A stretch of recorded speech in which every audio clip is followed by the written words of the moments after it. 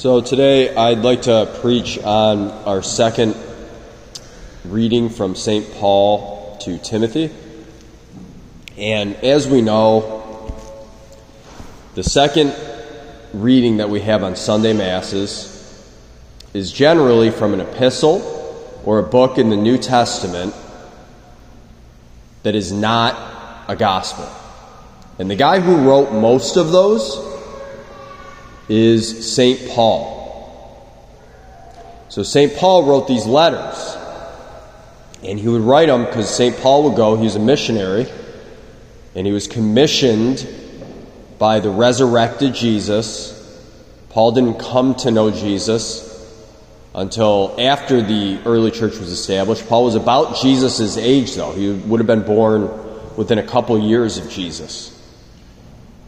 And so after the resurrected Christ called him, Paul completely changed his life calling.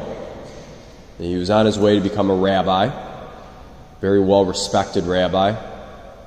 He goes out and he aligns himself with Peter, who is the first bishop of Rome, and the head of the apostles, and then the other apostles who were still living at the time.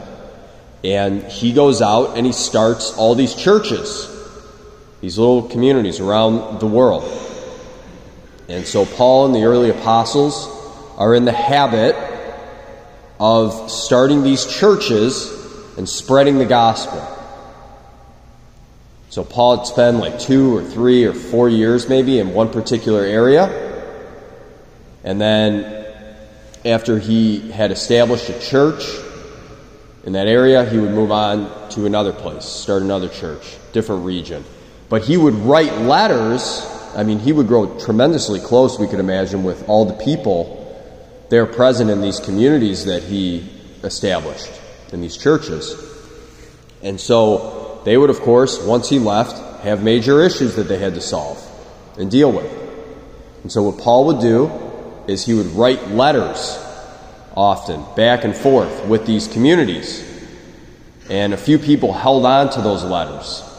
And that's what we have here. And that's what we have in every time we basically have a second reading in Mass on Sunday. These letters from Paul to these communities.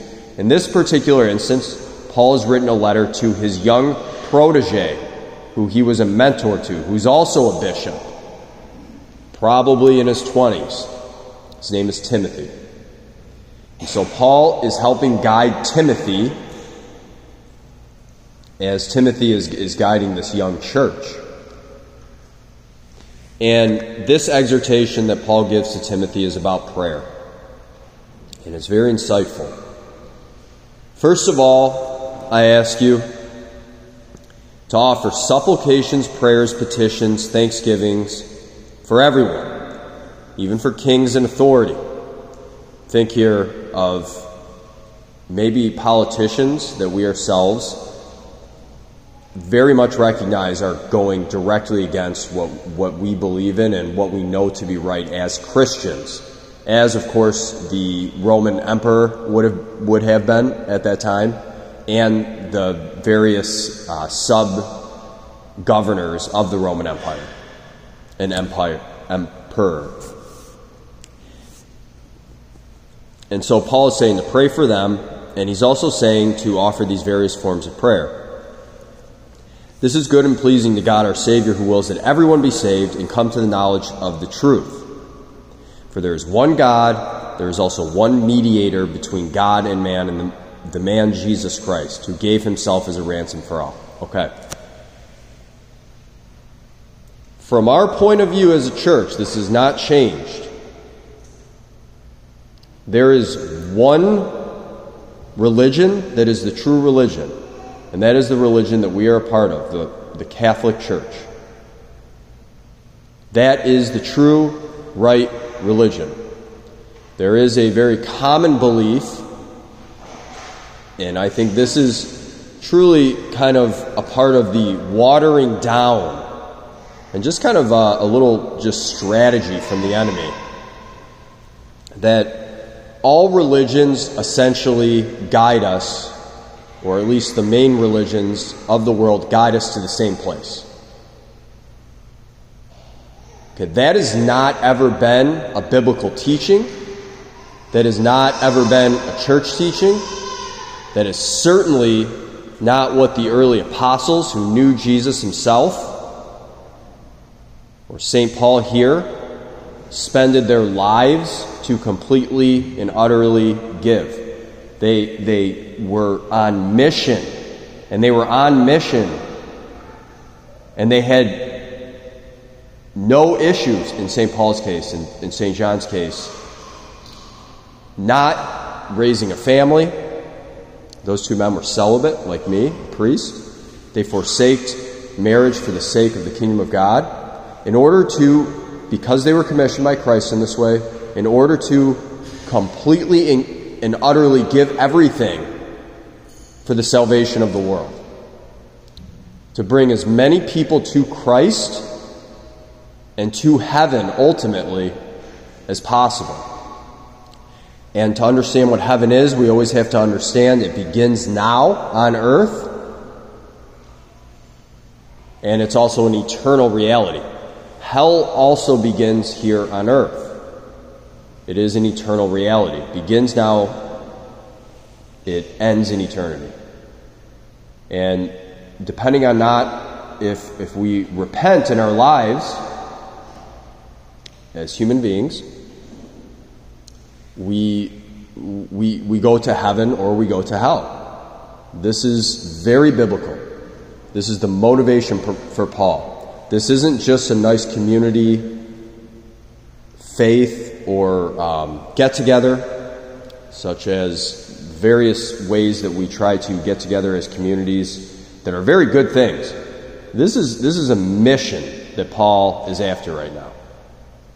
Now, that being said, and I don't want to get into the absolute weeds here, but I'd be willing to talk with anybody who would like to. Does that mean that a person who is not a believer and a follower of Jesus Christ explicitly is not capable of being saved? No, the church does not teach that. They may not even know that they will be saved by Jesus Christ when they die. But in so much as they follow the truth, they are following Jesus implicitly. I am the way, I am the truth, I am the life. And so an orientation and a movement towards those things for a person who, as Paul says here, is ignorant of the truth, it's still possible for them to be saved. Is it easier if they get baptized and they live according to the truth that God has revealed to us when He came down from earth? Yes, absolutely. Christ who gave Himself as a ransom for all. This was the testimony at the proper time. For this I was appointed preacher and apostle. I'm speaking the truth. I'm not lying. It is my wish, then, that in every place the men should pray, lifting up holy hands without anger or argument. And so the last point I want to make here is what we're doing right now and here. Our faith itself is not an ideology. It is not an ideology. It's not like if you believe in something, you're following the right thing, such as like being a Democrat or Republican. We believe these policies are right, and so we're right.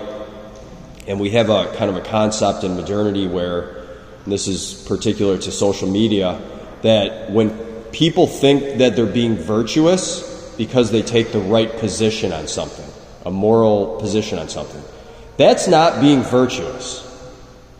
Being virtuous is action-based. It's action-based. It's not just having a stance on something.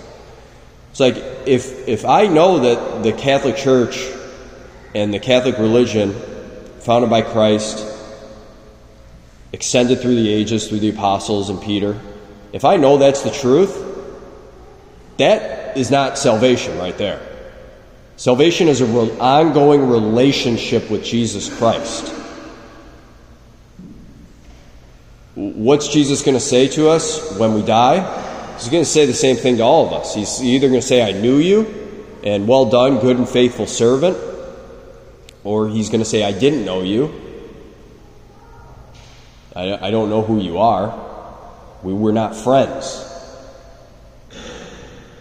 And so Paul is admonishing us to pray for everyone. The ultimate form of prayer, the number one most powerful prayer that we can pray, is the prayer that we are praying right now, currently, in the Mass. The Mass itself is a participation in the one event that was the most powerful event. There is one mediator, Paul says, between God and man, Jesus Christ. One mediator. That means he is the bridge. And the great event that is basically the thesis of why Jesus came is his crucifixion and resurrection. And so it is through the crucifixion and through the resurrection that all of us receive salvation.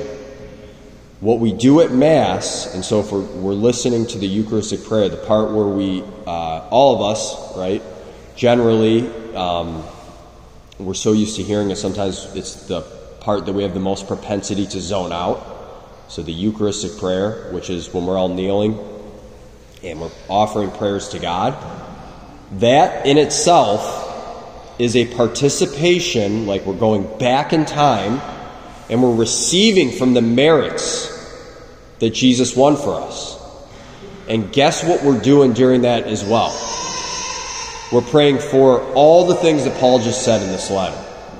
We're offering prayers, supplications, petitions, thanksgivings to be offered for everyone. Not just for us who are here in this church. We're praying for the whole church. We're praying around the world. The persecuted church, the churches that are doing well. We're praying for all people everywhere. We're praying for those who have died, that the Lord might have mercy on them. We're praying for those who have no knowledge of God whatsoever. And all the angels and saints are joining us at every single Mass to offer these prayers and assist us in these prayers. Jesus, we ask you to bless us and guide us and help us to enter deeply into the mystery that you have brought us into, especially in the Mass, and help us to have big hearts. Help us to offer prayers regularly for the salvation of as many souls as possible. And help us, Lord, to be really close with Jesus and be a bridge ourselves to the Lord. We ask this through Christ our Lord. Amen. And let's take a few moments in silent prayer to listen to and speak with the Lord in our hearts.